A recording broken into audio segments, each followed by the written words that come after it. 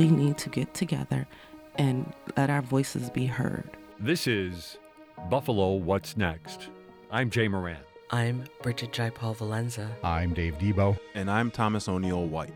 After May 14th, how can we afford not to talk about race? About education, about segregation, about humanity. Since the dawn of this nation, racial violence has existed. The way we have designed our society has a big hand in what occurred in that Tops Market. The suburban area, everywhere.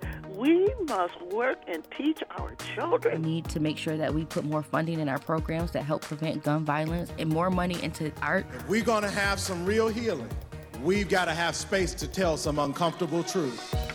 And good morning. Welcome to WBFO's Buffalo What's Next. Coming up later in the program, Dave Debo is going to talk with Francisco Vasquez, the President Emeritus of Child and Family Services. But our first guest has a lot of things to offer us this morning in terms of his experience. A young man who has lived a lot of life already since his time here in Buffalo. Paul Perez is with us this morning. Paul, thanks for joining us. Good morning. Good morning, everyone. Peace. How y'all doing? Well, we're doing okay. Paul is involved in a lot of different things. He says he's the site director for home headquarters, but that's his 9 to 5, as he tells me. But he is involved in a couple of other things, a lot of it having to do with real estate, better living interests, and also better living logistics, too, correct, well. So we want to get into all of those things. But I think, Paul, one of the things that really strikes us about your experience and your thoughts is just about when it comes to generational wealth and the lack thereof when it comes to a lot of black people. Mm-hmm. Just a general thought about that, what you are seeing and how perhaps maybe you're going about your experience to try to overcome that. For sure. Well, I take my experience back to my origins, right? I'm originally from the South Bronx, New York City, home of the Yankees. For everybody that loves them out there, we appreciate it. Coming from that environment, I tell people, especially here in Buffalo and Western New York, I'm pretty much the equivalent of your Bailey Kensington, your Broadway Fillmore neighborhoods, underserved, the forgotten communities. New York City, yes, is big, 8 million people. The Bronx alone is 2.8 million, but we don't get the same services and the same resources that other communities or affluent communities get. And when we do get it, it's more so as we're targeted, like a targeted population and quotas for organizations and groups.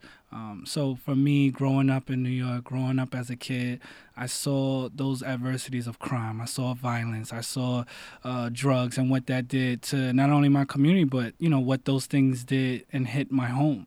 I've had the good, where I had law enforcement. I have family who are detectives, NYPD. I have also family and friends that also served time in Rikers, and I also have a father-in-law who was a corrections officer in Rikers. So I got to see, both paradigms of the good, the bad, and the ugly. And I took the initiative, and I really just had this inner self-motivation that a lot of people, tell me about, sometimes to my own detriment, but they always say, man, you're so confident in yourself. Like, you just don't stop. You keep believing in yourself and you keep going. And that's what led me to go to school, do what I had to do. I played sports, and I eventually... Did you play ball at Buff State? No, I didn't get to play ball at Buff State, but I thought I was when I initially came up here. I thought I was going to go. Yeah, I thought I was going to play football. I was like, oh, okay, it's a D3. I could probably just go in as a walk-on and do my thing. But I went to Buff State. That's what led me here in 2007, undergrad. And then I had got into some things to my own doing, young kid coming up from New York City. What was it like coming into Buffalo from New York City and that Buff State community? It was a culture shock. I think for me, Buffalo itself is very different from New York City. The housing, the atmosphere is more of a hometown type of feel here, whereas in New York, it's a big city, But I do love the fact that, all my friends from Buffalo, everybody here, my family, they love the Bills. You know, you can't get away from it. You know, so they have been trying to convert me for several years now, even when the team wasn't doing too well, to be a Bills fan. So, you know, in my Giants. Okay. You know, I rep New York City, but I do support the Buffalo Bills, and I'm happy to see them win. And we're happy to have you along on the wagon, that's for sure, as we go through hopefully a great season here. For sure. Well, let's then talk about when we go when it comes to Black generational wealth. This is interesting. You've looked at the situation. What are the things that stand out? What are things that people need to understand when it comes to Black generational wealth and some of the issues? I think the statistic I've seen is the average Black household has 1/10 of the retirement income built up or savings built up that the average white household would have. Yeah, and I also, like, another alarming statistic was I learned that Black population, though maybe 12% of the country's population, only owns 1% of the country's wealth. And within the next 20 years, that population will own less than 1% of the country's wealth.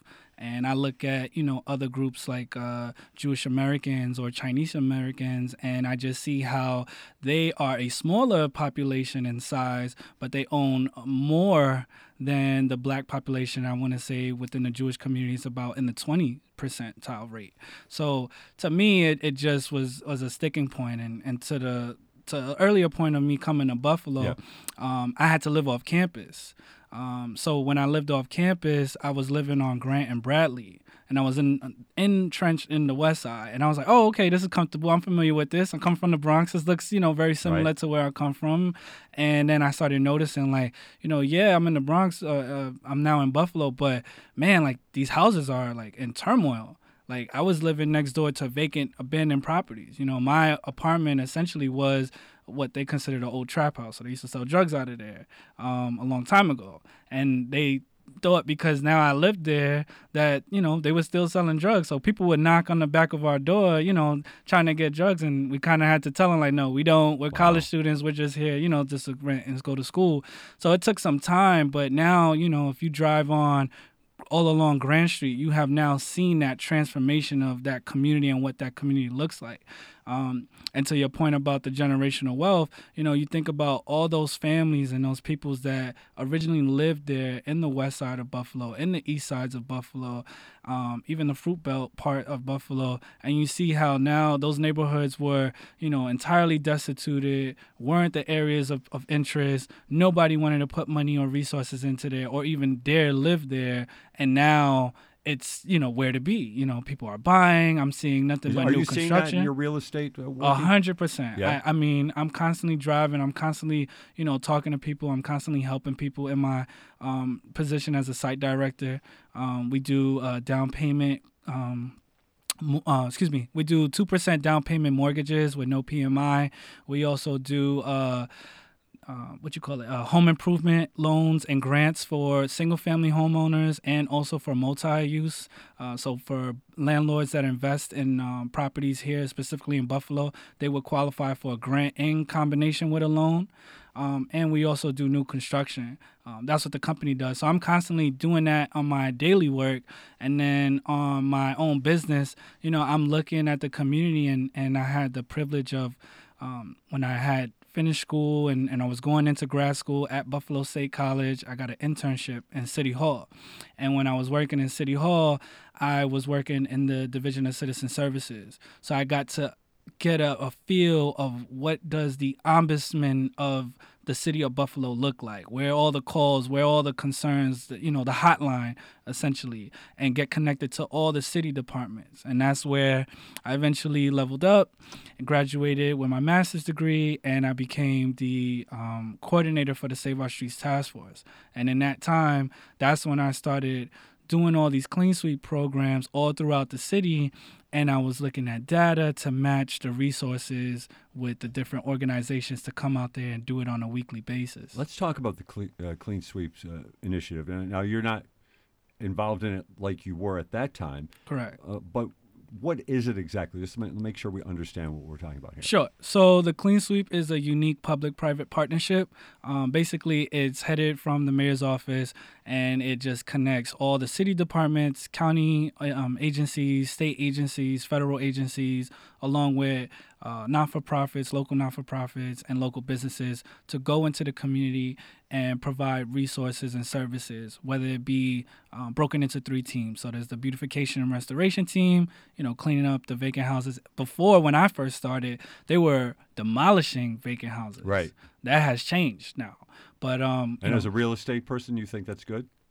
I do. Okay. I do. Because I think that now we're at the point where everything is cleared, and now we need to start building. Gotcha. Okay. Right. So then you had that, and then you also had the community outreach teams, which is one of my favorite groups because they go out door to door and they're giving their information and services, talking to the residents in the community. Also, not only just giving services, but collecting information and data from the community members to then better enable us as a city at the time to, deliver these services in a more effective manner.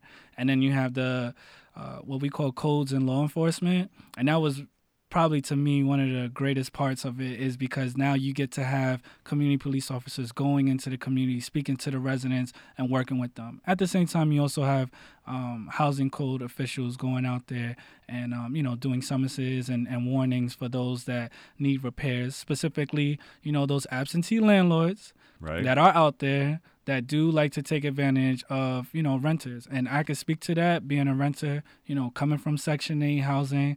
Even when I was in college, I had food stamps while going to school full-time at Buffalo State College, But just because I was on government services to get to that next step in my life doesn't mean that I didn't deserve the same good, fair, equitable quality of life like anyone else does. We're all paying the same money, so, provide the same equitable services. So to me, working on that, being a part of that, leading that initiative really helped me kind of lead my direction into what I want to do with the rest of my life and specifically my career. We're talking with Paul Perez this morning on Buffalo What's Next. A lot of different things that we can talk about here, and we did touch upon the generational wealth. But I'm interested at your experience, though, with the Clean Sweep program or initiative and the outreach part of it. That's interesting to me. So you're going up to houses on a given street, a given block or whatever, walking up to people. What kind of reactions did you get? Continuously, good, received well. People like that. People do want to see. They appreciated that contact. Of course.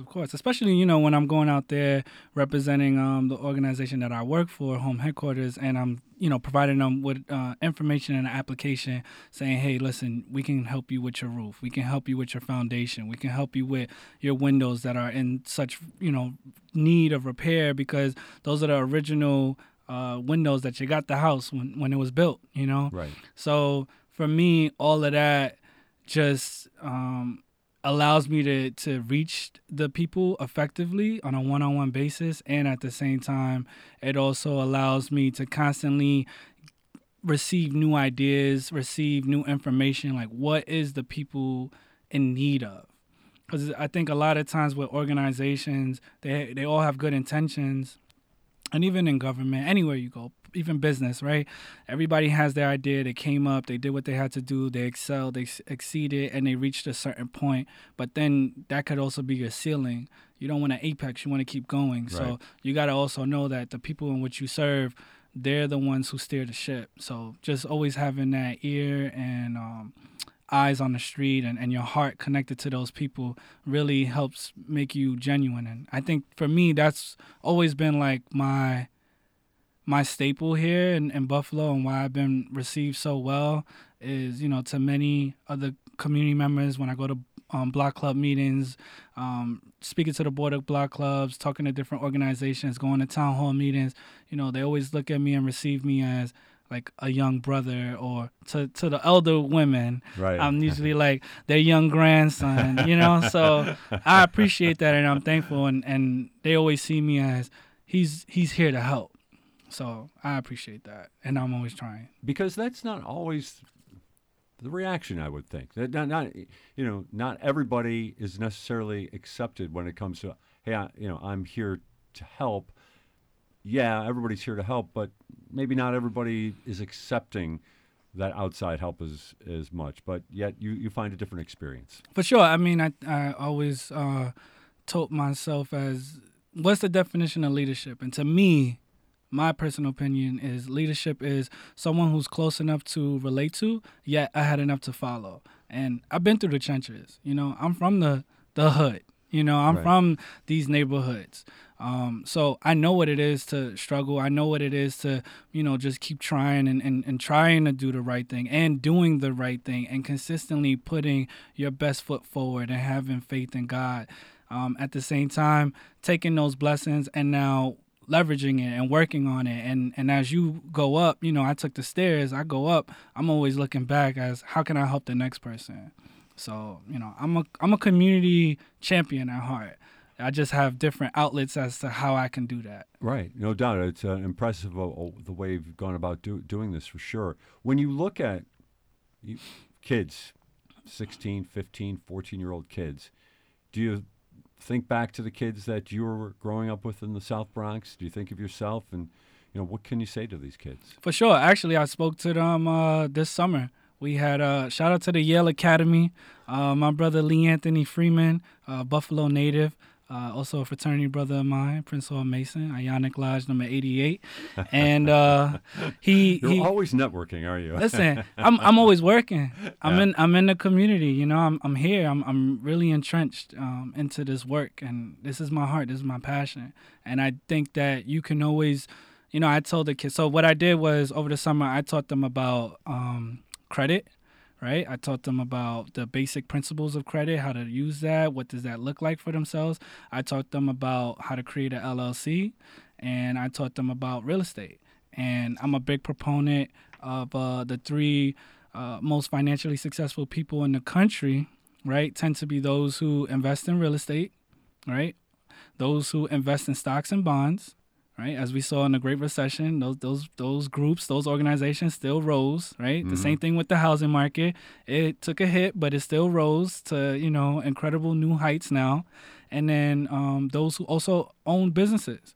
Those three groups or people, you can be all of one or you could be two of three, but you got to be in one of those fields because those are the people that get the most tax benefits. Those are the people that actually rise with the tide when the economy comes back. So, for me, going back to the Black wealth and what I spoke with the students, I was teaching them, this is how you build Black wealth. This is how you build that passive income or just even have assets in which you own that if anything happens or things hit the fan, you have this for yourself and your family, and you could potentially live off of this and pass this down to the next generation, and the next generation is what we need to focus on. When you look at kids like that, like you were talking to this summer, I'm sure they were enraptured with the idea of having the possibility of having wealth, but at the same time, there must be pitfalls. What do you see are the pitfalls for young people? For sure. I mean, speaking to my Black and brown community here in Buffalo and to nationwide and even further throughout in the worldwide, we're not privy to those resources. We're not privy to those conversations. Our education system really doesn't put an emphasis on teaching kids, even in college, teaching you about credit, like what is your FICO score, simple things like that, a budget. I always start off my credit classes and consultations with, do you have a budget? Okay, you don't have a budget? All right, we need to work on a budget. Basic, simple, what's your income, what's your expenses, this is your net operating income. This is what you have left over to work with. And then when we have those conversations and we go through those exercises, they start to realize like, yeah, I wanted a car, but you know what? This car may be a little bit too much right now. So let me just save up. And then I'll eventually get a car when I have 3 months of savings, or I have, 3 months of my car payment. My rent is paid. I have all my bills in order. And I can sustain myself, to my next job or my next position in my career. It sounds like obviously a great approach to things. At the same time, kids are being marketed to, right? Mm-hmm. From outside interests who, they don't really care about their budget. They don't really care about their generational wealth. They just care about getting their money from their pockets into their corporate coffers. Is that something that you see as a troubling landscape as well? Yeah, I mean, I think even for adults, not even just children. Sure, trust me. I think a lot of us, and it's just the American way, right? Even America, I can't tell, the micro how to do things if we're not acknowledging the macro. And the macro is that America's in debt. Trillions of dollars in debt to other nations, right, that we're supposedly competing against. And it's like, how can you get out of that? Well, you got to be a producer. You gotta stray away from being a consumer and start focusing on being a producer. And I think for us, I like nice things. I like to wear, you got amazing sneakers. Appreciate it, brother. Appreciate it. Shout out to Y3, Yohoji Yamamatsu, and shout out to Soho in New York City. We out here. Okay. But I do like nice things, and I did show the kids. I showed the kids that, I'm driving a Tesla. I did show the kids, I do have all the, the new Yeezys and stuff like that. But I only have what I have because I could afford it. And that's what we got to get into. We got to get into the mindset of what is affordability. And there's things that I have passed up on because I'm willing to have that delayed gratification. For me, having to have food stamps, having to, grind and go to Buff State full time, go travel all the way to the mall because the bus took an hour just to get all the way out to Cheektowaga, and I only had but maybe $20 in my pocket for the week to, basically buy any food at that time, outside of the food that I had at my house. It put a lot of things in perspective, and that adversity, those obstacles really helped refine me and focus me in to say, all right, you need to get the things that you need, and then you can, scale up. You could start building your income, and then you can budget and have, maybe 10% allocated to things that you want, and preserve your stuff, protect your stuff. There's getting things, right, that you want, or getting assets. Then there's protecting those assets, right, that you want. And then there's expanding and building on those assets to try to accumulate more. And that's the American way. That's the true American way. We follow the leaders, the entrepreneurs, those business owners. The civil rights movement was led by the entrepreneurs and the blacks that, who invested in the community. They had to pay for Martin Luther King and all of these civil rights leaders to go on these buses, to travel, to preach the good word. But there was still money involved. We still live in a capitalist democracy. And we saw in the 2016 elections and beyond, even currently with Joe Biden, that capitalism is always going to win because how do they pay for these billion-dollar now campaigns? Right. It's money. So if we can preserve our money and take our money and use it like seeds, right? So the wise farmer is going to plant that seed and give it the nourishment that it needs so that way it can grow. But if your money is like a seed and you're not planting them and you're not growing them, then what are you doing? Are you eating them? Are you throwing them away? What are you going to do when, there's a drought? There's no abundance. You got to be able to have some self-sustainability. And that's my biggest thing to promote to the community is we need to start focusing on being producers instead of just being consumers. And I think you actually just answered the question right there, but I'll ask it anyway. For this community, for the Buffalo community, you're obviously a big picture guy, yet you're working down in the trenches at the same time. Right. What's obstructing that message from the community? Definitely the media. We have in our community, a lot of negative depictions of ourselves. We too much associate wealth with material things. And that's why, for me, it's kind of like you got to have the sugar before you give the vinegar, right? So I showed them, like, yes, you can have nice things, and you can do it with integrity and build and take care of your family. We do have obstructions, and I'm proud to say it, from, and it's just not local, but just overall too, right? Like governments, the government has failed Black people consistently. We tend to be sold what we call in our neighborhoods the wolf tickets. The wolf tickets. A wolf ticket. So basically, you know, it's like crying wolf, you know, but it doesn't amount to anything. And I think for us, we need to stop trying to put all our eggs in the basket of, you know, hope and government, because government can't just do everything by itself, you know. And I learned that when I worked in City Hall. Like, it was great and it was a beautiful opportunity, and I'm forever thankful because it allowed me to start my career and really understand the community and what I want to do.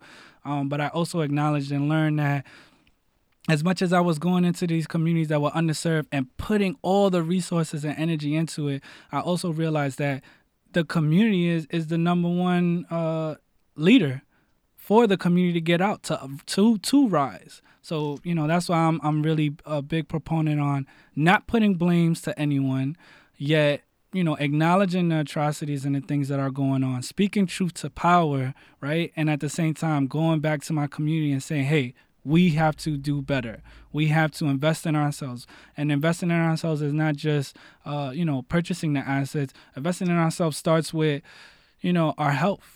Our mental health, our spiritual health, you know, making sure that we're taking care of our household. You know, is there love going on within each other? Like, can you see your fellow brother in the neighborhood and just say, you know, peace, brother, peace, king, how you doing today? You know, like, my shine is your shine and vice versa. You know, I want to see you win because you winning makes me feel good and I'm winning. So, you know, just being a part of that and working together as a community, I think really is what's going to help take us to the next level. And, you know, you just got to take the time, right? Because I tell the kids specifically, I'm like, y'all on TikTok, y'all on IG, right? But you're looking at sneakers, you're looking at cars, you're looking at clothes, you know, but are you looking at ways to, you know, create some wealth for yourself? Because the job markets are scarce. You know, I remember even myself coming up, 21 years old, bachelor's degree, refined. I could come in with a suit and tie, but I'm still not getting the same job opportunities as, you know, my white counterparts that come from more affluent communities. What did you do? I just kept pushing. I just kept saying to myself, you know, listen, you're going to win. It's going to come. There will be a break for yourself. But you also need to learn that you have to build something on your own. And, you know, when I did get the door, the opportunity in the door, right, the blessings from others and all the people that had looked out for me, I took that opportunity and I ran with it. And I said, okay, now I'm in, but this isn't the end all be all, because I think this is relatable across the board, you know, whether white, black, or whatever your ethnicity. When you're going to college, you know, you're in that rat race. So you're in college thinking, I'm going to get out of school, I'm going to get a good job, and everything's going to be okay. Well, that's not really it, right? You sold a wolf ticket. There we go. What I had when I graduated from Buff State. Yes, you got a wolf degree. Paul Perez is with us this morning on Buffalo What's Next for another 4 minutes or so. We did, you know, I really wanted to get into the real estate. I'm here. I'm free. Things, but we only have a couple of minutes here. But you know, there, like we talked about earlier, the demolitions have stopped for the most part. Sure. There are a lot of empty lots in the city of Buffalo. Yes, sir. Are they opportunities for building? What do you think? What are the possibilities? Yes, they are truly opportunities for building. I am a new developer here in Buffalo. Started out, I purchased my 3-unit home. So to speak to that, so how to get out of that rat race, you got to start getting those assets. You know, I read books like Robert Kiyosaki's Rich Dad, Poor Dad. I went on YouTube, people. There's a lot of information, free information on YouTube that you can learn from and benefit from. And I started learning about real estate, got my loan origination license, went and got my HUD certification, worked at NACA, closed over $14 million worth of loans. And then I started realizing, I want to buy some assets, buy more properties, but the purchase prices were getting too high. Sure. And then I started looking and I'm like, well, I have a big, massive backyard, you know, in my North Buffalo 3-unit home. Why don't I just build on it? I'm coming from New York City. You know, we build vertically. We live vertically. Right. So I'm like, all right, let me just do that. So then I went, I put the initiative in, And I reached out to the city. I asked them about the green code, and things are within the green code. You know, if you're a homeowner or a potential homeowner and you want to see changes in your neighborhood, you need to go to the places that have the authority over what is going on in your government, right? Speak to your elected officials, speak to the department heads, and find out what you can do to be a solution and provide that solution. So I researched, I found an architect, I found a mechanical electrical engineer, I combined those plans together, I submitted it to the city, and now we're at the last stage of approval to get this project started. And I think that this is going to help catapult me and the movement of Black financial equity rights movement, and I'm coining that here in Buffalo, I like that. and for the world. We got to now start owning, and we got to start building. So we can't keep asking for others and every other group to come out and help us. We have to now do it within ourselves and for ourselves. Yet at the same time, it seems like you're more than willing to help anytime. Always around. I'm available. People see me. I've been on billboards. I'm out in the community meetings. I'm in town hall meetings. I'm in the clean sweeps. I'm going door to door. I'm around. All right. Paul Perez Jr. is with us this morning on Buffalo What's Next. I really appreciate your time. Thanks for joining us. Thank you. Thank you all. And keep believing in yourself. Remember that. Anything is possible when you believe in yourself. Excellent words to end on. This is Buffalo What's Next on WBFO. Support for WBFO, your NPR station, comes from our members and from New Day Live, presenting Ray LaMontagne Saturday, November 5th at Shea's Buffalo Theater for the Monovision Tour with special guest Lily Miola. Ticket information at shays.org or ticketmaster.com. Ray LaMontagne Live, Saturday, November 5th at Shea's Buffalo. WBFO is your home for trusted news about your community. And WBFO The Bridge connects music and community. Hear local music from bands like Pharaoh from Buffalo, Tedesco Knows Best from Niagara Falls, and Stress Dolls from Buffalo every day on WBFO The Bridge. Listen at WBFO 88.7 HD2 or WNED 94.5 HD2, or stream it from WBFOthebridge.org or the WBFO The Bridge mobile app. Not sure what you want to watch tonight? We've got you covered. Visit WNED.org/TV schedule to see what's on WNED PBS, WNED Create, and WNED PBS Kids. Click the Primetime button to see what's on tonight. You can also search for your favorite programs in the search bar or look for programs by date and time. Visit WNED.org/TV schedule and start making your viewing plans now.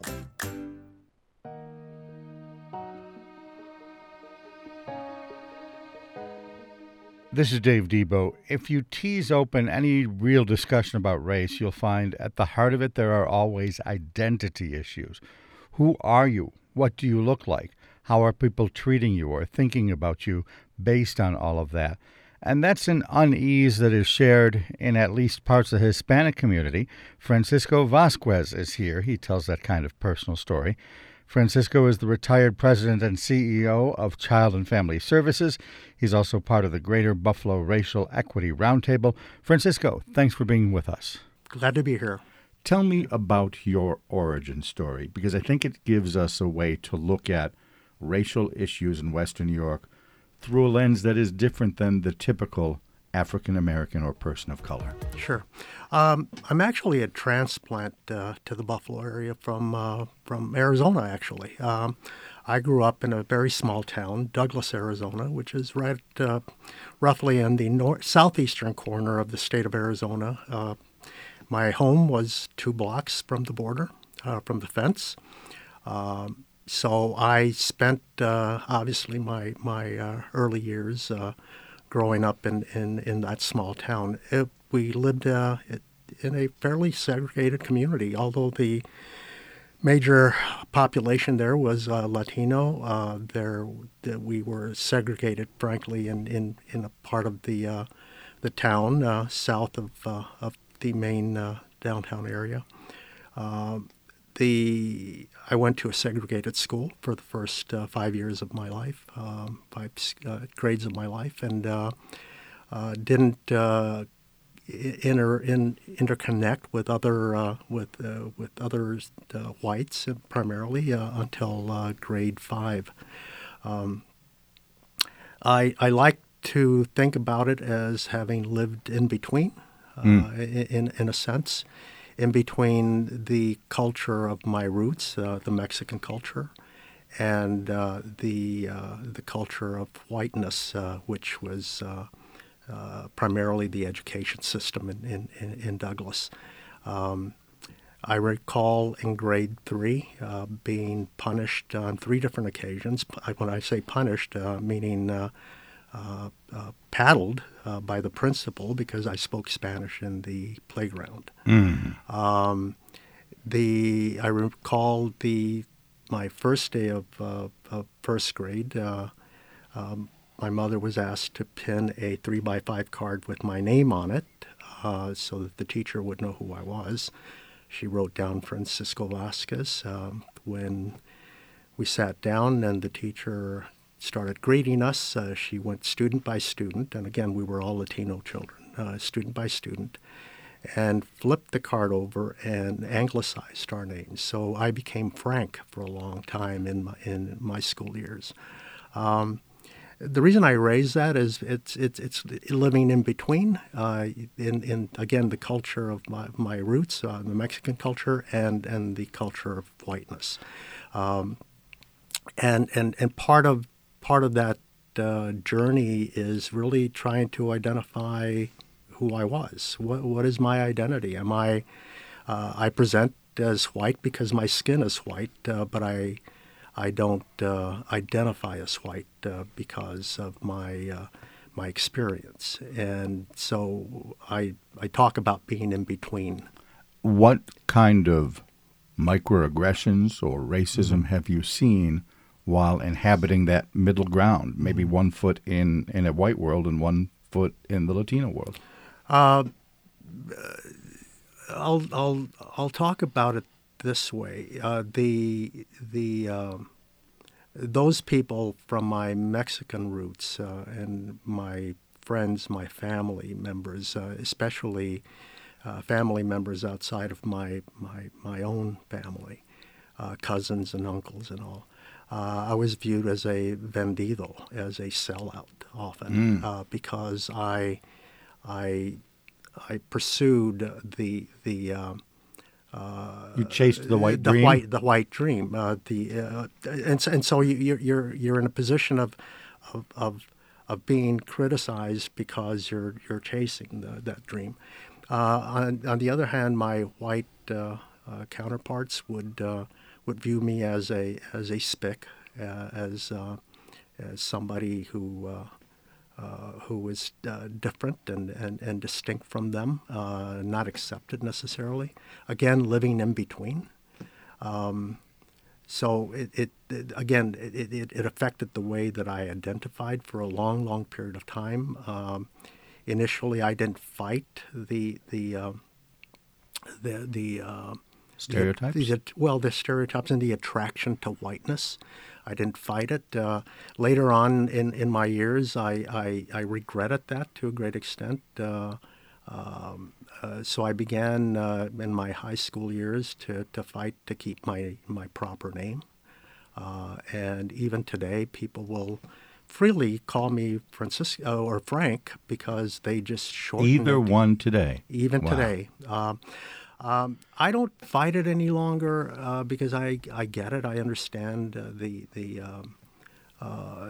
need to interact. I'd rather interact rather than try to fight the discomfort that I feel sometimes with being presented in a different way. Let me go back to something you said a little bit earlier, though. You almost felt reluctant, or at least were criticized by others, for embracing the white dream. Yes. What would your alternative have been? To just embrace your Mexican heritage and then put up with all sorts of incumbent discrimination? Which you ended up getting anyway. Yeah. Frankly, that was the reality, though. I recall a cousin of mine who I visited with. I remember I was a freshman at the University of Arizona, and went to visit him, had lunch with him actually, and he worked for the park system in Tucson. And he said to me, "You'll be just like the rest of us. You'll drop out, and if you can come. I'll help you find a job with the city." I had other thoughts about what I wanted to do and what I wanted to pursue, but that was the reaction, the mentality. I think I had uncles who would talk about you should really go work as a laborer because that's what we do. Yet I had mentors who were white who said, "Here's an opportunity, and we can help you." So, again, I had allies on one side and detractors on the other, but that began to shift also because I began to meet people who from my Latino side who were also on the same journey I was in, and found a common interest in pursuing different directions. And this is almost a rhetorical question because I imagine the answer is yes, of course, Dave. Yeah. But tell me a little bit about how universal your story is. I think my story is fairly universal. I think that people who I grew up with, people who live in between, who straddle that border of our Latino culture and the white society. I think many of us struggle with that identity challenge, and it never leaves you. You're always aware of it. You're aware of where you fit in and where you don't fit in. You're aware of what you need to do to fit in on both sides. And so when I visit my family and folks and friends in Arizona, I take on a different persona, and I'm aware of it. I'm not uncomfortable about it because it helps me connect. That was the next part I was going to ask you. Does it hurt? Sometimes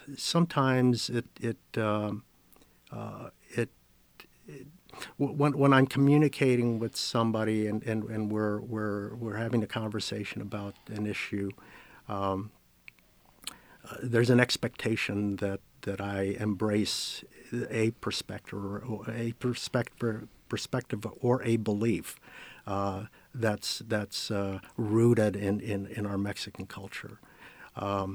But I've gone beyond that sometimes and have formed different opinions and all. And so it becomes very uncomfortable. And there are some conflicts that can emerge from that. I also imagine, and if I'm wrong, please tell me, that you get frustrated sometimes by the singularity of discussions about race, because the kind of things you just described are not always part of the mainstream dialogue. Yeah. When racial equity, and you are a member of the Racial Equity Roundtable, right. When racial equity is discussed, it's often not including this middle ground, these people like you that feel 1 foot in each world. Yeah, I would never take a position that would be critical of my black brothers and sisters. But my point is that they have a unique history about their racial journey, distinct from mine even. But when most of the dialogue is about black and white, we lose that middle ground, that gap in between. And there's a lot of distinction in there. There's a lot of nuance in there. There's a brown area in there, if you will, that where there's a multitude of perspective, a multitude of belief systems, of knowledge, of understanding that is lost when we only have conversations about black and white. So tell me more. What is the big untold story? We're obviously a news organization. Yeah. What kind of things should we and the media be looking at in order to broaden that perspective or include those other stories? Boy, there's so much. There's a list. There's so much, but I think part of that conversation has to include the contributions of people in that middle ground, the the understandings that people have about society, about religion, about economics, about any number of issues that are frankly lost in the black and white conversation. But there's a richness there, a richness of thought, of perspective that I think we lose when we don't include them. Francisco Vasquez is here. He's a retired executive director of Child and Family Services. Executive director or president? President and CEO. Okay, I'll say that again. Yeah. Francisco Vasquez is here. He's retired president of Child and Family Services in Buffalo. He's on the board of the Racial Equity Roundtable, has been involved in many of those issues for a long time. Fast forward, we started talking about your origin story. Sure. Fast forward to Buffalo and the time when you may have just arrived here, I imagine for college? No, actually, my wife is from Buffalo, and Okay. so we moved here after we lived in Arizona for many years. Yeah. Did you find Buffalo to be a racist city?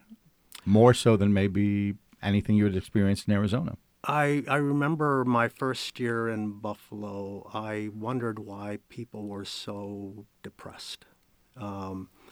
A lot of very kind people, a lot of, it's a city of neighbors. I get that. I understood that. I experienced that.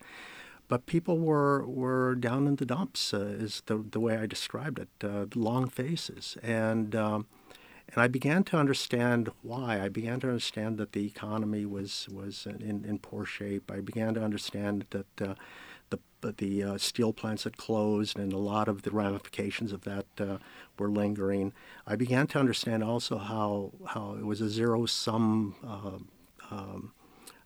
proposition where if one side excelled, the other, it was at the expense of the other. And that's what I saw in Buffalo as a result. So when we talk about race, that's what I saw. I saw the people of color pursuing opportunity, but being viewed as that it was at the expense of whites in our community. So there was this tension that I sensed at the very beginning. I became interested in understanding that further. That's why I began to engage in other community conversations about race. I think of all the times, and this is probably universal, people will go to a wake and see an old relative. Yeah. Oh, gee, it's sad that we have to meet under these circumstances. Similarly, talk about the sadness, or maybe even the hope, that springs from the Tops shooting, because the community could perhaps now focus more on racial issues. Yeah. More recently, I was asked to serve on an advisory committee with a national. It's called a Compassion Fund. It's a singular, trustworthy repository of funds that would be used to help people who were victims of the shooting. I heard a lot of stories at the public hearing, a lot of stories of the terror that people experienced. We all of us are in mourning. All of us still can't grasp what really happened there. I remember hearing the news on television and my jaw dropping, and then having a family member call and say, "Oh, it's going to be a hot summer in Buffalo," and again, it was code for the racial strife, and an assumption that it was about the blacks rather than a white supremacist who came and murdered our brothers and sisters in that community.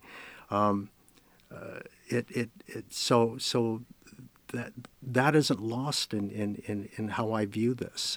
It is a horrible tragedy. Lives will be affected by this forever and ever, and we need to be mindful that our community is affected in a very profound way. I cannot go into that community and profess to know an answer to the issues. I have to be in a position to listen and to help that community find its way. But we need to be supportive of that. I'm hopeful that the conversations that we will have in the wake of the shootings will be different, will be much more accepting of that other perspective, of that other view. But I also am a realist and understand that hearts and minds don't just change just because of things like this. I was just going to take you there. I've had other people on this program, most notably I think of Jomo Okono, who's involved in Juneteenth.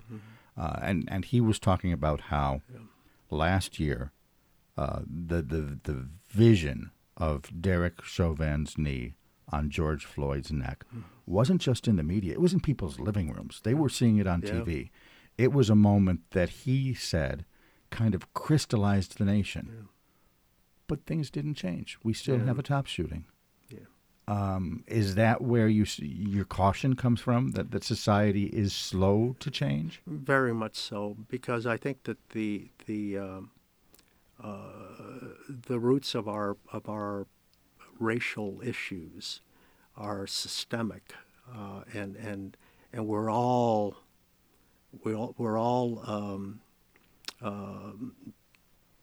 victims, if you will, of our own doing, of our own of the systems that we create.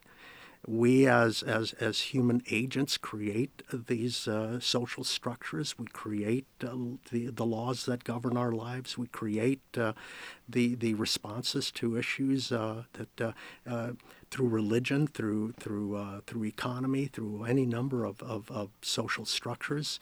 And when we get where we get sufficiently tired of the implications of that, we begin to activate to change that. So I'm hopeful in that sense, but I'm also wary that we're not done yet. There's a lot more that has to change systemically in order for us to affect our lives in a positive way. In large part, I think you've identified a little bit of the dichotomy, too. There is the attitudinal shift. Blacks and whites and Hispanics and everybody need to understand each other more, attitudinally. But because they haven't, out of that also springs all sorts of systemic things. We can talk about redlining, we can talk about disinvestment, we can talk about segregation. Is addressing the attitudinal stuff enough to change the systemic stuff? Or should we just, I had a guest on the program recently that just say, starfish washes up on the beach, you toss one starfish at a time back into the ocean, and you're at least saving one starfish. Do we attack each one of those systemic starfishes, or do we need to do something more attitudinally, more broadly? I think emotionally I want to attack the attitudes. Realistically,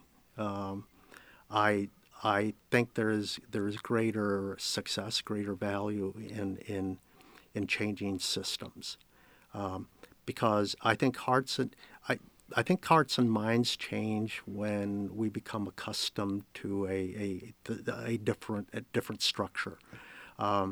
We become more accepting of it because we have to behave that way. We create those structures to govern our lives. And for very appropriate reasons. So I think that changing systems actually results in the changing of hearts and minds eventually. It takes a long time, though. That's interesting because I think the conventional wisdom would be the other way around. Right. Change the attitudinal stuff and the systems will follow. Right. But you're saying the systemic change would have obviously a bigger impact. I believe so. The idea that the hearts and minds of people. That if I go talk to somebody about